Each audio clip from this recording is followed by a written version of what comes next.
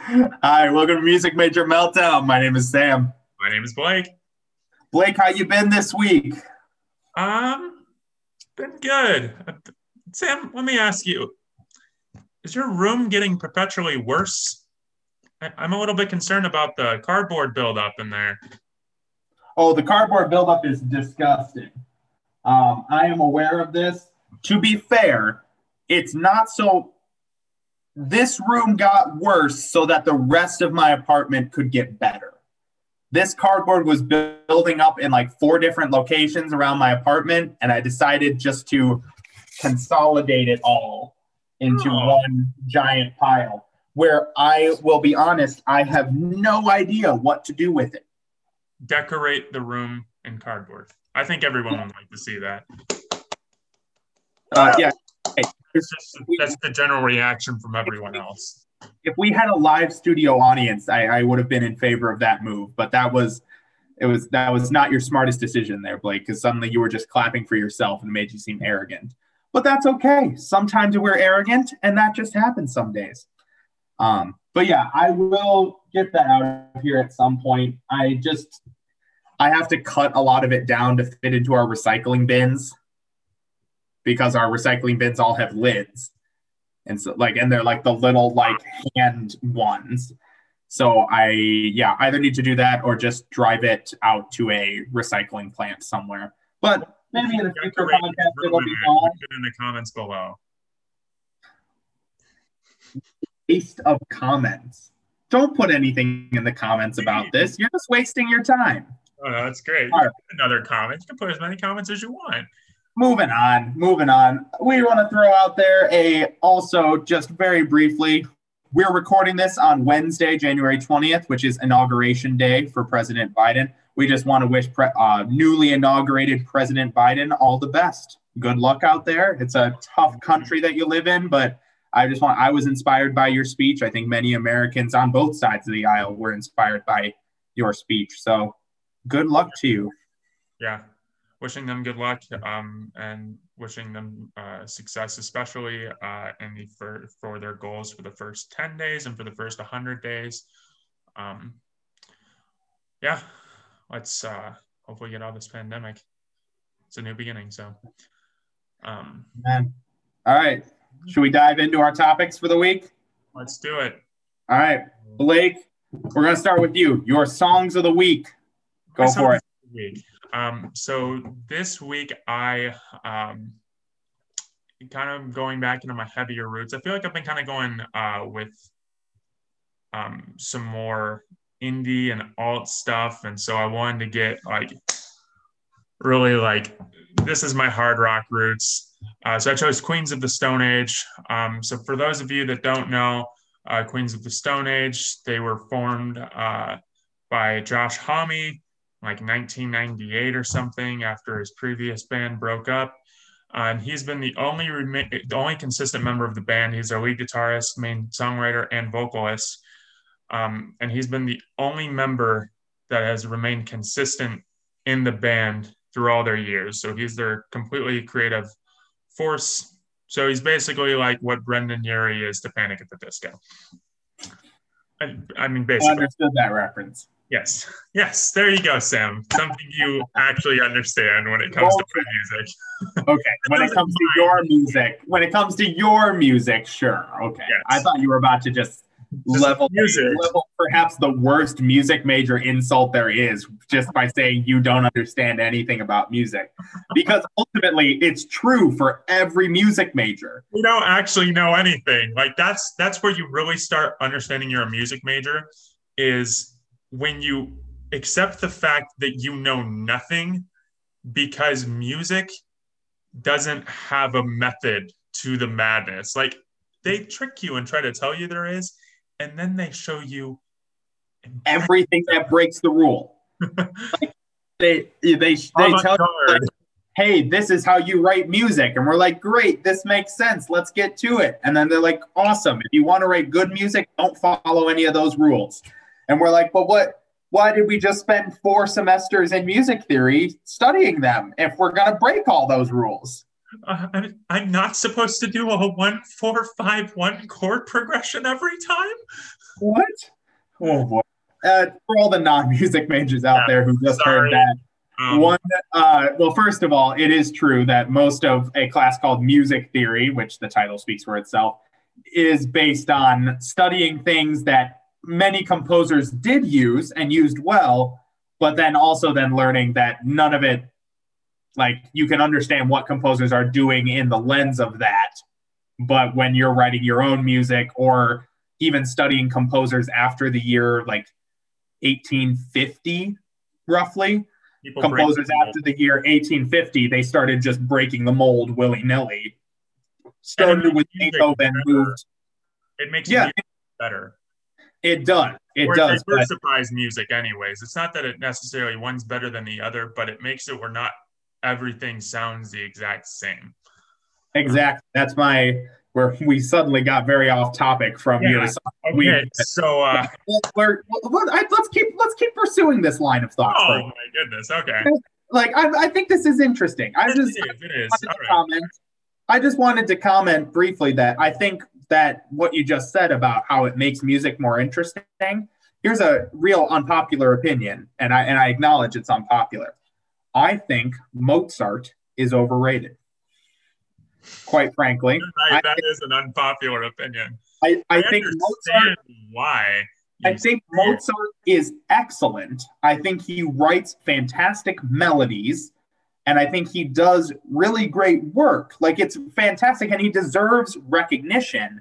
But people classify him as like the greatest to ever live, and it's like, okay, top 10, sure, but there's so many other and even top 5 when you factor in his influence on other composers. I think his influence is probably like 1 or 2, Beethoven probably being if you're classifying composers based on influence, it's like Bach, Beethoven, and Mozart are the top 3 because they have all influenced like everything.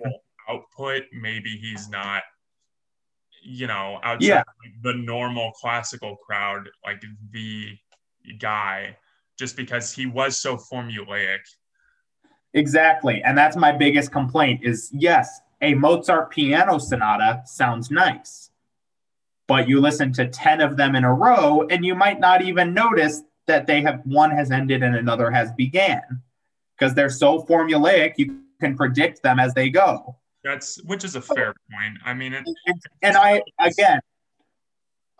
acknowledge, first of all, unpopular opinion. And I also am by no means saying that Mozart was a bad composer, because I acknowledge he was an excellent composer. But so many other composers, I think, wrote more interesting music than he did. I think a lot of it you have to give Mozart credit for is the massive amount of music he wrote in like as little time as he was alive. Like he wrote true. Much. That is very true. He did write an incredible amount of music in, how old was he? Like 35 is when he died? Yeah, like he wasn't that old. I don't remember specifically. You know what? Now I'm curious. Yeah, you search it up. I was about to do it. He was in age. Well, okay. Yeah, same. 35. Yep. Early death of 35. And I think during that time he was writing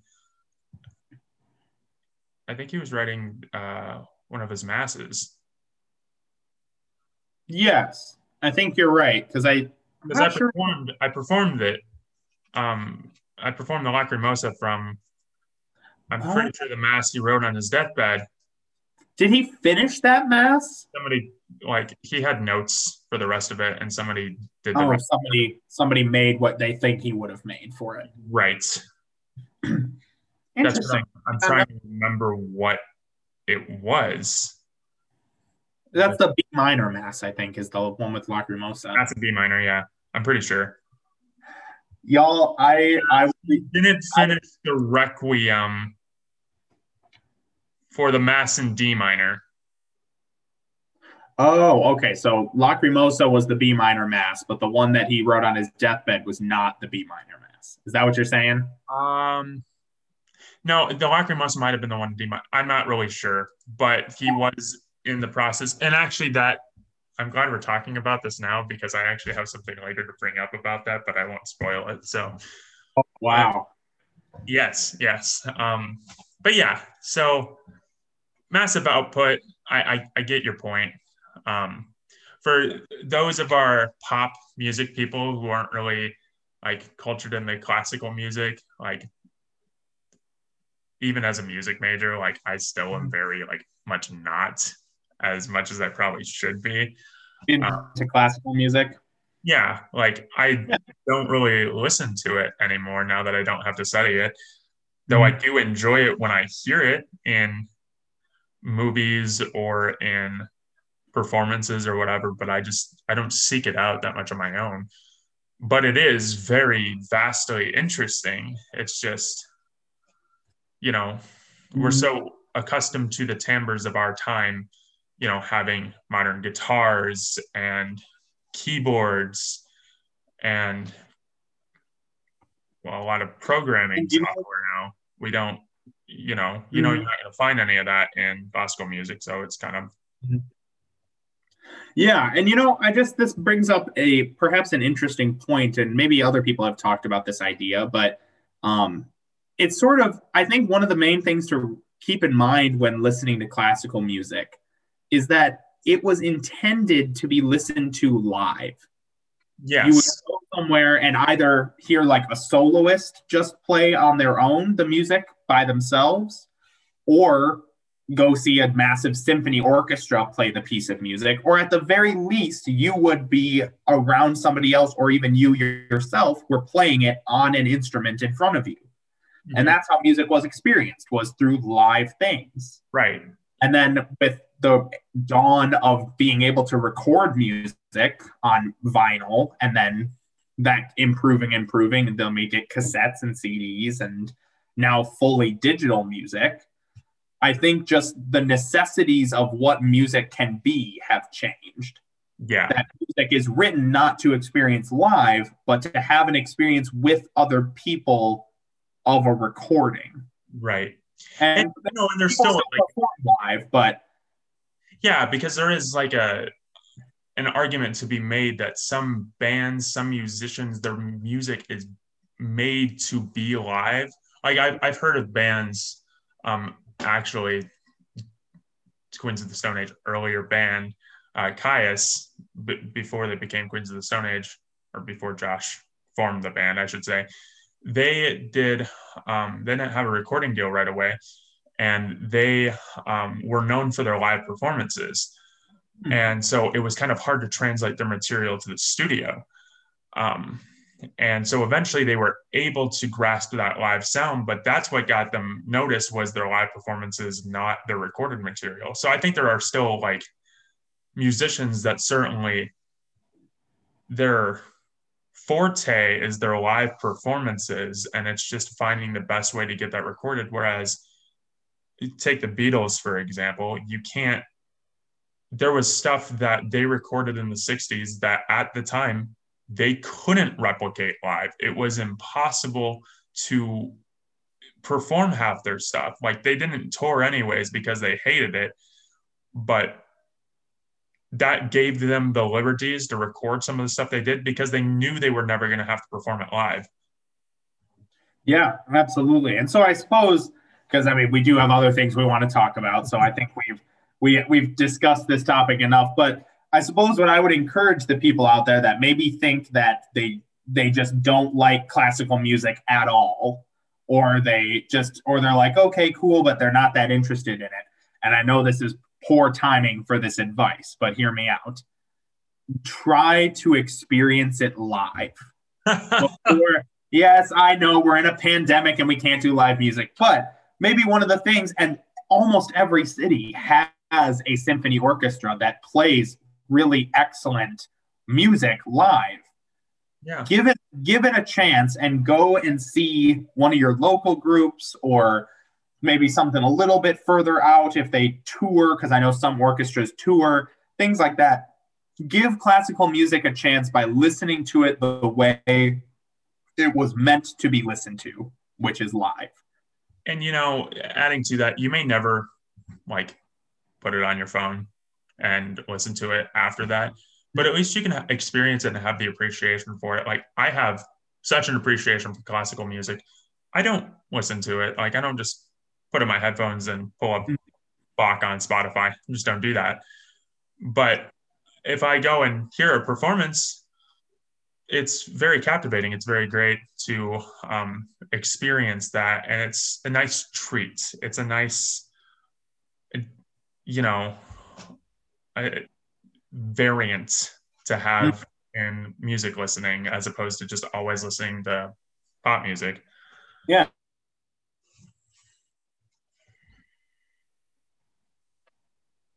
Sorry, you cut out of my screen there for a second. Oh boy. I missed what you said at the end, but I'm gonna assume that we're gonna move forward. So back to Queens of the Stone Age. Queens of the Stone Age. I'm sorry. I'm sure I look like, or I sound like an idiot right now because I have no idea what just happened. But moving forward, Queens of the Stone Age. Okay, you froze on my screen. It's fine. But Queens of the Stone Age. So basically, Josh Homme is the lead the guitarist, singer, main songwriter. So over the years, they've kind of had a lot of people come in and out of the band. And the two songs I chose by them come from the same album, and it's called Like Clockwork. I had mentioned before, like a couple of my favorite albums being The Suburbs by Arcade Fire and A Rush of Blood to the Head by Coldplay. Well, if those are my top two, which I can't really decide which one's won, this is probably number 3 for me, Like Clockwork by Queens of the Stone Age. I just really love this album. A lot of it because of the lyrical nature of the songs. And I'm not a lyrics person. And so it's very interesting that I actually really dove into the lyrics on this. And it's because of the stories that are involved with it. So I guess I'll go into the more rock song first, which is If I Had a Tail. It starts out with this kind of ringing little guitar. I don't really know what you would even call it. It's just a cool little guitar intro. I love playing it. Yeah. Not sure what you would call it either. It was an odd sound. I don't know. It's kind of an odd sound, but it kind of gives like a nice ringing kind of sound to the start of it before it just kind of gets into this gritty kind of blues rock vibe. And Queens of the Stone Age, so it's kind of funny. They're described as stoner rock. So they're described as rock music that would be very pleasing to like probably smoke weed and listen to, but they're just kind of like very, yeah, I know. I'm sorry.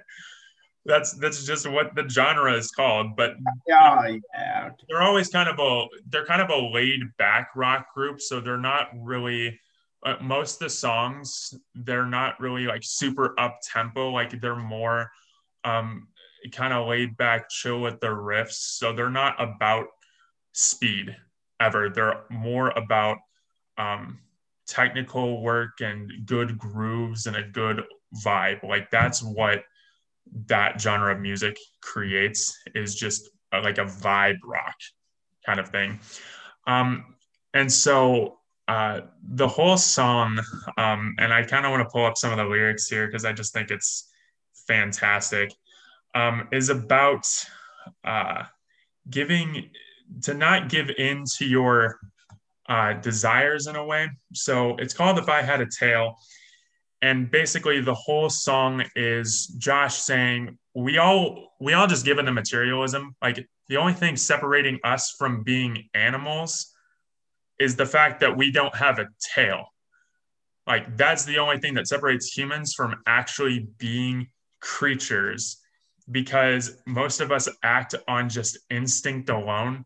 None of us use our intuition, or none of us are using our conscious minds. And instead we're just diving into material things, and we're just, kind of caught up in just whatever technology or whatever else. And we don't give anything a second thought. So the chorus goes, if I had a tail, I'd own the night. If I had a tail, I'd swat the flies. Just kind of like if I had a tail, I'd just give in to all of that instinct, and that's all I would think about. And just to mention a couple of the other lyrics, it starts out "Gitchy Gitchy, ooh la la, the do run run, you won't get far," which kind of sounds weird, but it's actually great on this one. It's actually a callback to two different songs. So the "Getchy Getchy Ooh La La" is actually from Lady Marmalade by Patti LaBelle. And the "Do Run Run" is actually a song from the 60s. So it was just kind of incorporating just like a funny contrast of two really like older songs in pop music. But then I think the line that really kind of gets this song is "I'm machine, I'm obsolete, in the land of the free lobotomy." It sounds like complete nonsense, but basically it's like I'm machine, so like I'm not thinking like a human. I just think on, again, like that instinct kind of desire, but how like we're also just kind of put together like robots and we don't really have emotion like as a human race. And specifically the land "in the land of the free lobotomy" is referencing how America is supposed to be the land of the free. And the lobotomy part, I'm a psych major, and I thought this was really interesting, is actually referencing back to when people had mental health issues, we thought a lobotomy was the way to solve that, which is where you like ice pick in a person's brain, and basically saying that we are kind of controlled into thinking that America is the land of the free when there's so many things that aren't free about America. There's so many ways that we, even in just the past 20, 30 years have had to grow just to get into a point of like more freedom and like still a ways to go, that we're all still just creatures and animals living here instead of like actual people sometimes. So, and one of the great things about the song is not just its sound and its lyrics, but it's the guest contributors on it. So Dave Grohl from Foo Fighters and Nirvana has actually been part of Queens of the Stone Age before, and he's playing drums on this. Alex Turner of Arctic Monkeys is singing background on this. Mark Lanigan of Screaming Trees, who's also been a part-time member of Queens of the Stone Age, is on this, and Nick Oliveri, who had previously been a member who had kind of been fired from Queens of the Stone Age for a little bit, does appear on this. Sam, you'd actually find this really interesting. Later on the album, Elton John actually sings on one of the tracks. Wait, really? Yeah. Folks at home, I am a big Elton John fan. I discovered that not recently, but listening especially to his deep tracks, I'm a big fan of Elton John. So that is interesting. Yeah, he got a lot of guest musicians for this, and it tends to be kind of a thing because he is just the, like kind of sole member of the band, that he tends to like pull other musicians to get help on a lot of this stuff. So that's Dave Grohl is basically an honorary member. He drummed on a full album for Queens of the Stone Age and has gone on tour with them before. So yeah, certified dad, Dave Grohl. Certified dad, Dave Grohl. We love him. Big Dave Grohl fans here at Music Major Meltdown. Big Dave Grohl fans. So this is just a great, just a rock song. Like I said, laid back. And it gets a little bit kind of creepy at the end because you can tell like the monsters, like the creatures are taking over at the end of the song, and there's like these creepy whispers, but it's like my favorite part of the song too. But then the next song, "I Appear Missing," is insane. So it's a dreadful kind of sound. I think Josh, like it's a very vulnerable sounding vocal. Wait, go back for just 1 second. Just to clarify, when you say the sound is dreadful, you don't mean that it's bad sound. I don't mean that it's bad sound. Sam might think it's bad sound. I don't mean it's a bad sound. I mean it sounds like the screeching of the guitars fills you with dread. Like it's, yeah. That's just the point Yeah, the guitar lines, it kind of like lends itself to almost like a little bit of doom metal. Kind of think I Want You, She's So Heavy by the Beatles. It lends a little bit into that where it's got this very boom ba-doom, boom boom ba-doom. I'm not even gonna keep trying, but yeah, I'm not gonna keep trying. But it kind of just has this mellow, melancholy to dread kind of level of guitar. Really effective, really cool guitar lines throughout.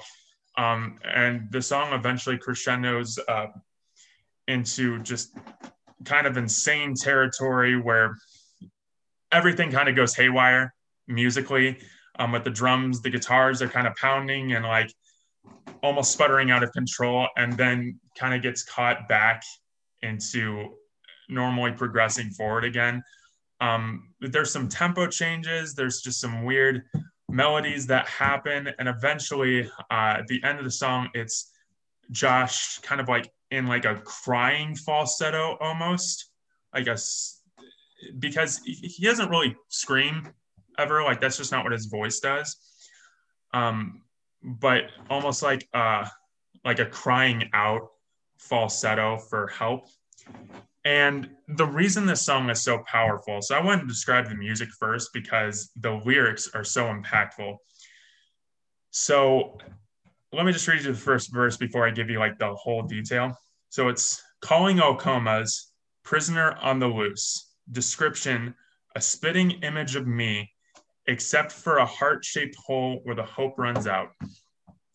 So with that in mind, this is Josh Homme's death story. So basically, he was on, he had to have a surgery, and it's kind of disputed exactly how the story goes because Josh was kind of going through a rough time. So I think he kind of fabricated some details at one point or some misinformation leaked out. But basically, one of his surgeries caused him to contract MRSA. And he had also been going through some drug problems at the time, reportedly. So when they were doing an operation to do this, he contracted MRSA. And while they were trying to solve that, he actually choked on one of his oxygen tubes and died. He was on the hospital table, dead, and they had to shock him back to life, AKA the chorus, shock me awake, tear me apart, pinned like a note in a hospital gown. Yeah, some really dark stuff. And then the rest of the song is so like that's really like the beginning of the song is like him dying, because the rest of the song is the 2 to 3 months after, where he was in just this depressive like coma like state, like not in reality like he was awake and everything, but he was just forced to be bedridden for 2 to 3 months and just fell into this really deep, dark, depressive state. And he talks about in the song how he feels like he lost part of himself throughout that process. And it took a while to get that piece of himself back. And so it goes, these last lyrics, I go missing, no longer exist. One day I hope I'm someone you'd met.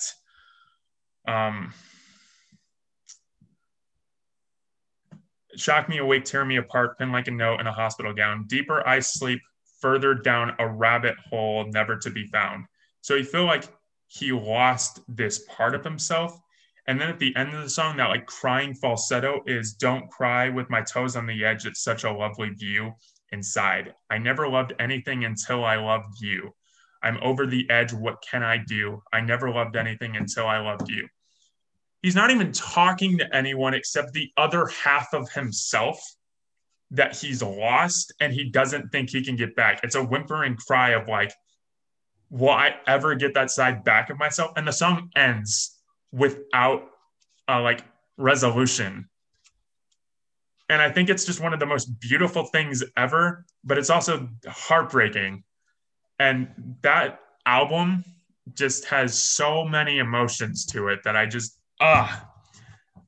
Sam, I want to know your thoughts. I know I'm probably not going to like him, but I hope I've won you over potentially. All right. I will jump in with If I Had a Tail. So the first time I listened to If I Had a Tail, I was like, okay, yeah, this is all right. Then I listened to it another time and I enjoyed it a lot more. And then like I think a third time I listened to it, I enjoyed it even more. And listening to your description of it, I enjoy it even more. Like I'm really enjoying that song. I can really jam out to it. The main chorus with If I Had a Tail, I think is just that great, like heavier rock sound, great sounding guitars, just He's got a gets you. lovely baritone voice too, doesn't he?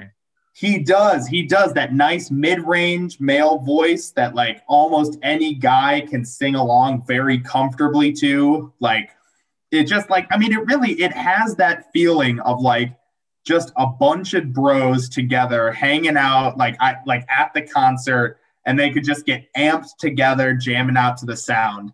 And so like the sound of it is great and the meaning is deep, is has a really nice deeper meaning that I think comes across very well. If I have any complaints about it, I would say that I almost think the sound of the music is a little bit too like upbeat fun for the content of the lyrics, but that's not really a complaint. That's just something I noticed. That's like, I could see how some people could say that type of thing. So Yeah. definitely a big win for If I Had a Tail. That was a good one, and I can see how you would really enjoy Queens of the Stone Age, Blake. Thank you. Like I understand the enjoyment of them as a group. Just such an appeal. And I will say, like, some of that like upbeatness and whatever, even just like laid backness, is always contrasted with them by they always have these dark brooding sounds. You can tell they never really, I'm sure you could tell this, they really focus a lot on the bass notes. Mm-hmm. You don't really They do. a lot of the higher register notes on the guitar. They really focus on the low power chords, really amplifying the bass and like basically trying to be anti-80s, I feel like. Mm-hmm. Yeah, I could actually really hear that now that you say that. Like it is very anti-80s. You're not going to hear much of a high sound from anything. Like the highest sound in the song was the monsters at the end, which I think is part of why it comes across so jarring, is that they have very nasally, like high-pitched voices after hearing If I Had a Tail. Like hearing those little like nice low sound and then suddenly, gosh, okay, cut that out because that was not good. Well, now that I said it, you can't actually. I'm gonna press that. Okay, fine. Anyway, so that's my take on If I Had a Tail. Definitely a big win. Okay. Oh no. I'm gonna come across like such a jerk after you explain that it's literally the story of the time he died. I almost feel like a jerk, but we're just gonna roll with it. I'll be honest, I really was not, in listening to it, I was not a big fan of I Appear Missing. I think and it was a weird sensation for me because as I was listening, I was thinking to myself, like, based off of the music I enjoy, I really feel like I should like this. Like, this sounds like other things I kind of enjoy. Why am I not liking this?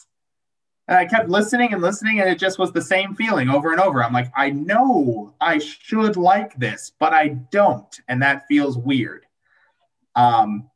Yeah, I think the story behind it is really cool. I respect that, and I respect the group. Like I said, If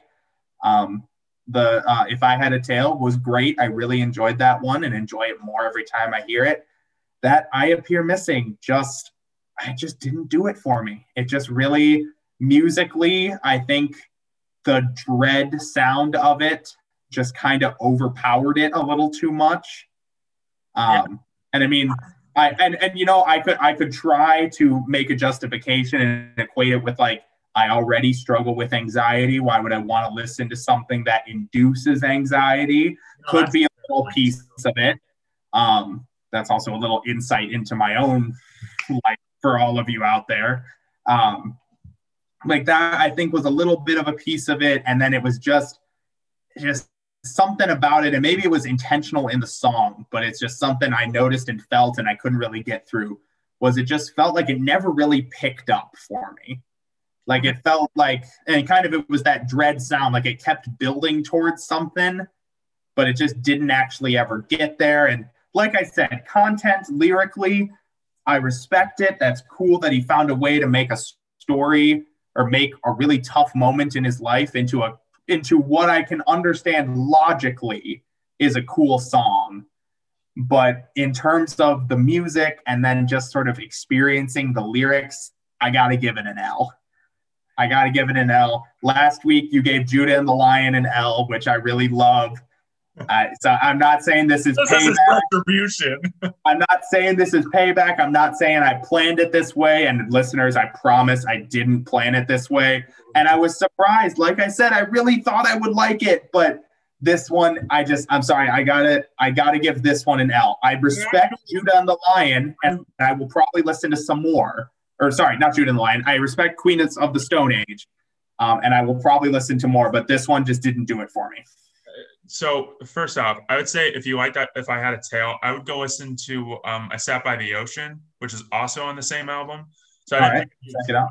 I purposely try not to pick singles from albums. It's just not my thing, because I like to get you guys deeper music, the deep cuts. So I Sat by the Ocean, I think you'd also really enjoy. Kind of that same laid back, but kind of all the powerhouses of If I Had a Tail, maybe lyrically less deep, but yeah, because this album's a little bit more melodic than a lot of their other albums. Some of their other albums are a little bit more hard hitting, but I'll get you some songs for sure. Yeah. But what's interesting about your opinion about If I Appear Missing is I had the same opinion when I first listened to the album. This was like pretty low on like my favorite tracks from the album, even though overall I like thought this was like my favorite Queens of the Stone Age album at the time when I was listening to it, which like it definitely is for sure now. But because then I like read and I'm like, all right, I'm curious, what are people's favorite songs? And everyone's like, I Appear Missing was the one, like that's the greatest Queens of the Stone Age song of all time, according to a lot of the fan base, because of, the story involved with it and the emotion. And I'm like right away, I didn't get it. Like, I'm like, I don't get it. Like, I get the story. I don't get the emotion until like eventually, like you just listen to it again and you eventually understand how many layers there are. I think right away, it's hard to like understand how layered the song is, like how many layers of depth and emotion there are to it until you listen to it again. And to your point where you're kind of waiting for the moment of despair, that's the despair. It's like the whole song is despair and you just don't realize it until you get to the end and you're like, wait, I've been waiting this whole time. That was Josh's despair, is that was like he was waiting for something, but he might have just been waiting for himself to come back. Yeah. And it's kind of crazy. So like, yeah, like I totally understand you giving an L. It's kind of like, again, it's kind of a hard song. I feel like it's a song you have to get in a way. There's some songs that you just kind of like get right away and they feel like, yeah, that feels like a good song to me. And then there's some songs that just take you so long to process because they're just so emotionally complex. Yeah, so I guess with this one, like given that information too, I guess with this one, to all the listeners out there, give like this song, I gotta still stick with it as an L, of course, because I mean, just on listening to the song, like just judging the song purely by its musical and lyrical quality, just sitting on its own, no background, no nothing. In my opinion, it's an L. But also understand that's a lot of people's opinion, sort of, that it's an L until you understand the deeper stuff with it.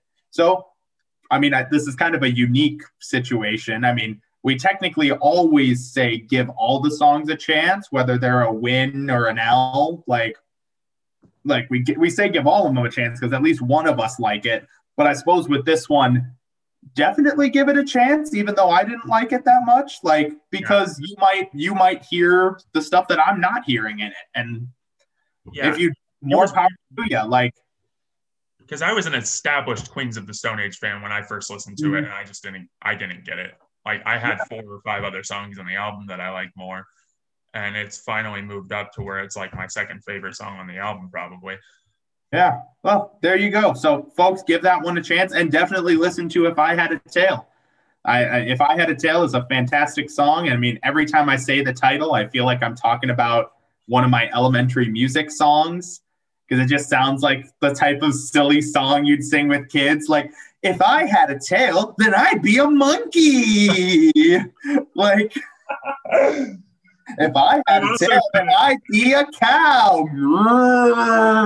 Like, just naming animals with tails. I don't know what this was for a cow. It sort of turned into an elephant, but man, I really wish I could say our editor would have a challenge with this episode, but I know he's not going to edit any of this out because the editor is Blake. Yes, I will. You're not going to edit any of this out. You're editing some of this? I'll edit some of this later. Oh, you're editing it into singular videos. Yes. Moving on, my songs of the week. But before I do anything else stupid, my songs of the week. So I went a different direction than I've typically gone in the past this week. I sort of, honestly, if there's any connection to be made this week between the both of us, is we both picked genres and artists within the genre that we both really enjoy, but that we haven't talked much about. We sort of talked a bit about the like heavier metal type thing, like Queens of the Stone Age. But my artist this week that I picked from is Dolly Parton. We have not touched on, like, the closest we've come to touching country at all is with some of the folk stuff that I talk about, like especially Judah and the Lion and some of the other stuff. This Dolly is just pure country. And the 2 songs I picked for Dolly Parton, I know they are super basic. I know this is like the opposite of Blake talking about the deep tracks, but I think they're worth talking about because we have not talked about country at all. I picked Jolene and Coat of Many Colors. So starting with Jolene, right off the bat. If you haven't heard this song, then that rock you're living under must be kind of heavy. Yeah. Because even if you're living under a rock, you've probably heard the song. It is fantastic. So many groups have covered this song before. I've heard some interesting like a cappella covers, which are cool. They're different like genre bending covers. But if you haven't listened to just the original Dolly Parton, Jolene, what is wrong with you? Exactly. Where have you been? Go and listen to the original Dolly Parton, Jolene. It's 2021. It's been out since like 1975. It's been out for a long time. Get out there and listen to it. It has a great thumping beat. One thing I love about Dolly Parton and why I picked her, especially this week, is everything in almost like every song I've listened to from her. It's such like if you just close your eyes and listen, you can visualize almost everything she's saying. Like in almost all of her songs, just kind of across the board, you get a visual that goes with it. It's like a built-in music video with her writing. And I think, and that's a really cheesy way to say it, but I think Dolly Parton is one of the best, and especially today, like in today's world, a very underrated songwriter, because so many great songs with great stories, amazing lyrics were written by her. Jolene is an easy example. Fantastic story about Dolly. It sounds like Dolly has a boyfriend of some sort, and she's very concerned about this woman, Jolene, stealing her man. Jolene, Jolene, Jolene, Jolene, I'm begging of you, please don't take my man. And she just paints this vivid description of what Jolene looks like. Her eyes are like a breath of spring. Her voice is soft like summer rain. I cannot compete with you, Jolene. Oh, like I almost get chills just saying we're it. talking about too. Like it's not like we're talking about some random chick off the street. Like no offense. I know. We're talking about Dolly Parton. Yeah, Dolly Parton is saying this woman is greater than she is. And like, that's saying a lot. Yeah, I may have revealed a little too much about myself right there, but that's saying a lot. So Jolene is, I mean, just fantastic. It doesn't even need to, nothing else more needs to be said. Go listen to it. You will get a vivid picture of Jolene in your head. It is fantastic. So that is the Dolly Parton song that like everybody knows. If you have heard of Dolly Parton, you've heard that song. Yes. This one is another one of her, the other song I picked, Coat of Many Colors, is another one of her popular songs, very popular, but it doesn't have the same appeal today. So it's one of her greatest hits, but if you haven't experienced a lot of Dolly Parton, you probably haven't heard this song. So go check it out. If you like it, you'll see more of it. And that was a really weird way to say that. But if you like Coat of Many Colors, you know you'll really enjoy a lot more of Dolly, is what I was trying to say. Wow. So Coat of Many Colors, yes, thank you. Oh boy, what a mess this podcast has become. And it's all my fault. Coat of Many Colors. Blake, don't talk over me. Coat of Many Colors is just a fantastic story song. There's a lot of songs out there that you just get like, it's like a message song or like paints an image type of song. There are fancier music words for that I know we have learned at some point, but text painting, Sam. Oh, text painting. Well, okay, text painting, but this storytelling could also technically count as text painting. Yeah. So it's that's a little bit of a generic term. But this song, I think, just tells a simple but beautiful story that it's just the most basic message out there. This little girl, her family is not that well off. Her family is, from the sound of it, living pretty well in poverty. And it's getting closer to like wintry time, fall, winter. The girl needs a coat, but their family can't afford much for a coat. And so the mom has to make one herself from the scraps left over from other sewing jobs. And so she ends up with this patchwork jacket that she calls her coat of many colors. And you can tell her mom is just trying to sell it to her so beautifully, saying, have you read the story in the Bible, the story of Joseph? He had a gorgeous coat of many colors, which was the envy of everybody. And look, now you have your own as well. And the girl goes off to school all excited to show off her brand new coat. And what do those nasty other students do but start tearing her down? Because they can see how her coat is just basically made of rags. And she gets a little upset about it, and she goes home to her mom. And her mom reminds her, and she remembers herself, that more important than how it's a gorgeous coat of many colors, it was made with love by her mom. And so she goes off to school with her head held high, still proud as ever of her coat. Because more than it's a coat that looks nice, more than it's a coat that is the best coat ever made, it was a coat made with pure love by her mother. Now, I'm not always a super sentimental guy, but this song just hits some just sort of my sweetheart center, where I just feel like, oh, this is just so gorgeous. And, if you don't like the country sound, you're not going to like this one. So I can already tell, because I know Blake, that Jolene had enough of a rock sound to keep him engaged with the music. But since Blake is not a super big lyrics guy and also not a big country guy, I knew giving him this song, it was probably going to be an L. But ignore him because he doesn't know what he's talking about. I'm just kidding.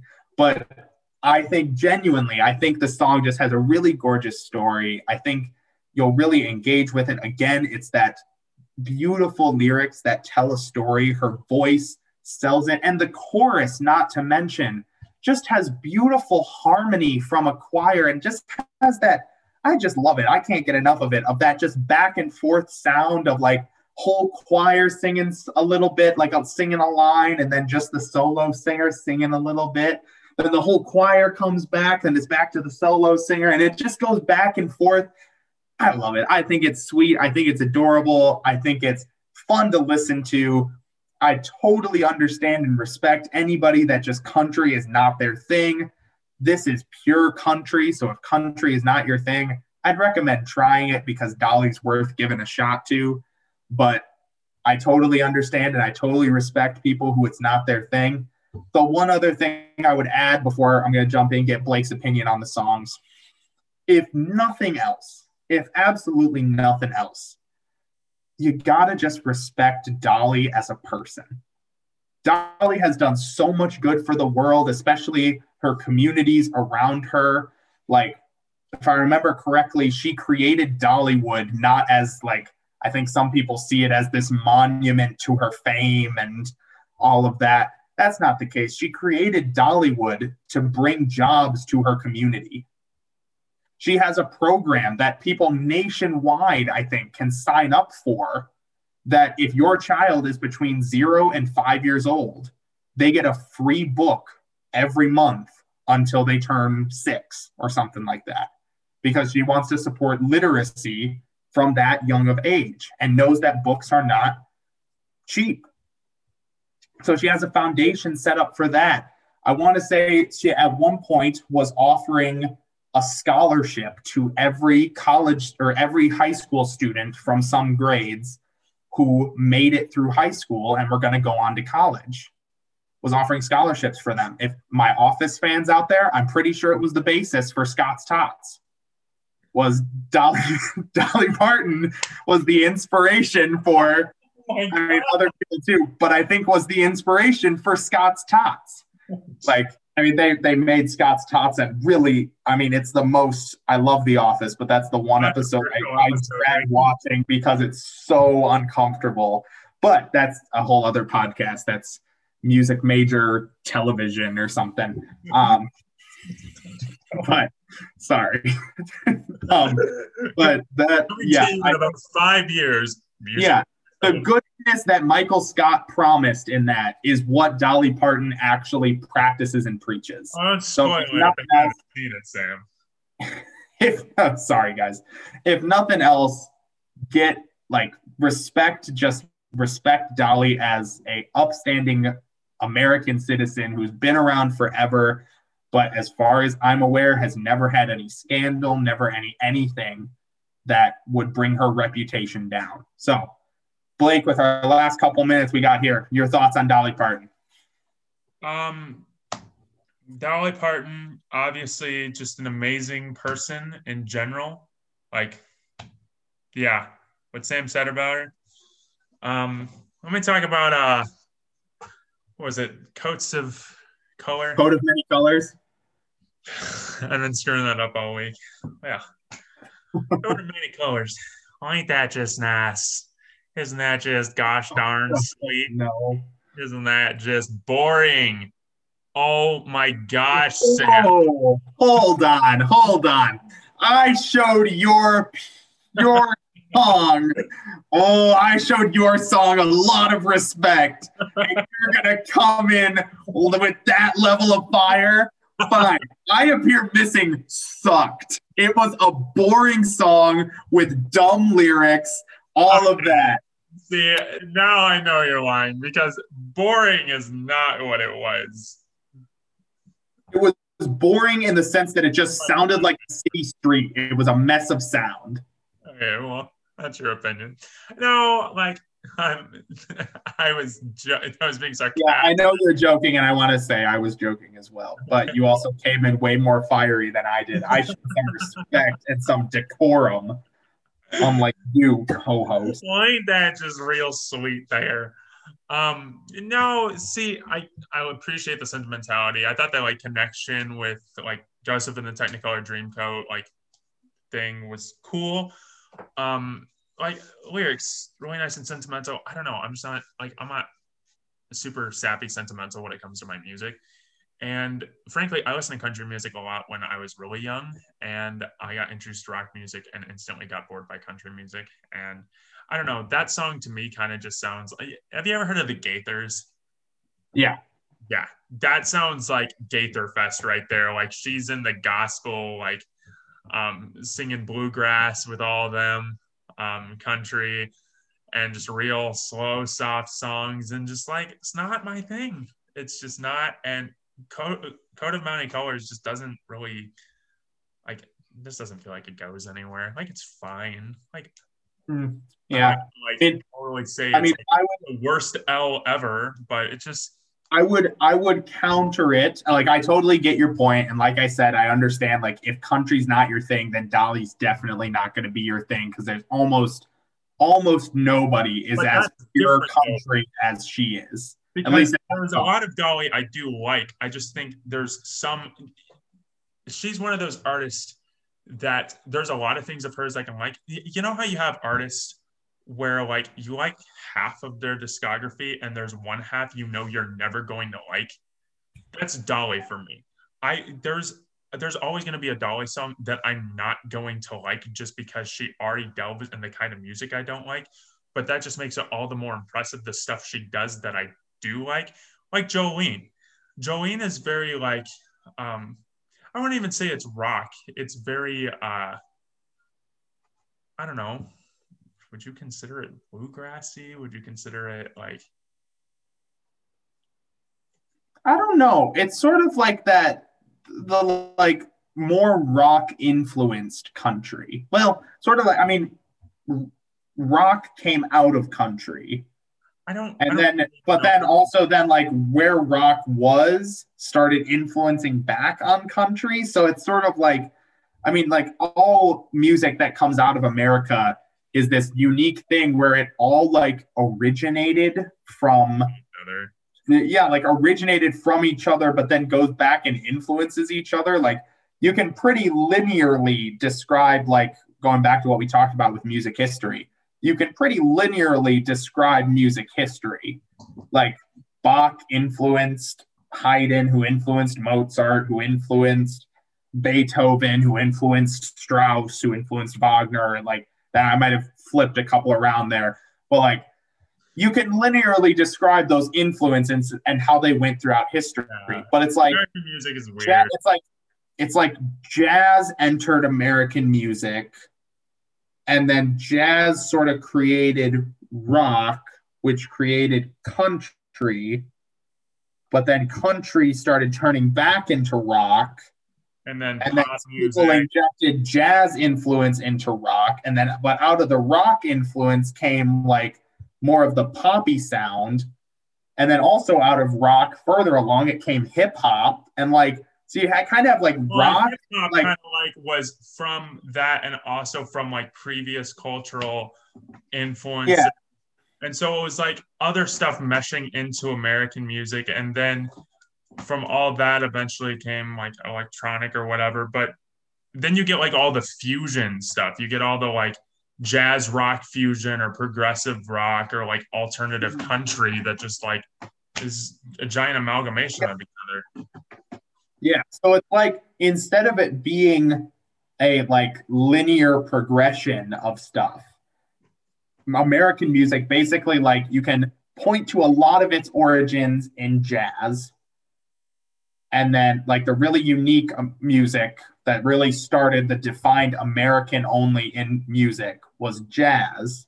And then jazz, but then it's like jazz and then blues sort of then gave birth to rock, which creates like a center point of American music that lots of things, like, instead of being linear, become sort of like, what are those diagrams called that are like the bubble in the middle and then No, not a Venn diagram. The webbed one, I don't really know. like the whatever the web diagram is, where it's like bubbles coming off of it and then bubbles come off of those, but then it's like bubbles that come off of those sort of Venn diagram into rock again, or Venn into other stuff. So it'd be literally impossible to draw it out because it's a mix of like. Right now, I feel like I'm in your elementary class, like learning something.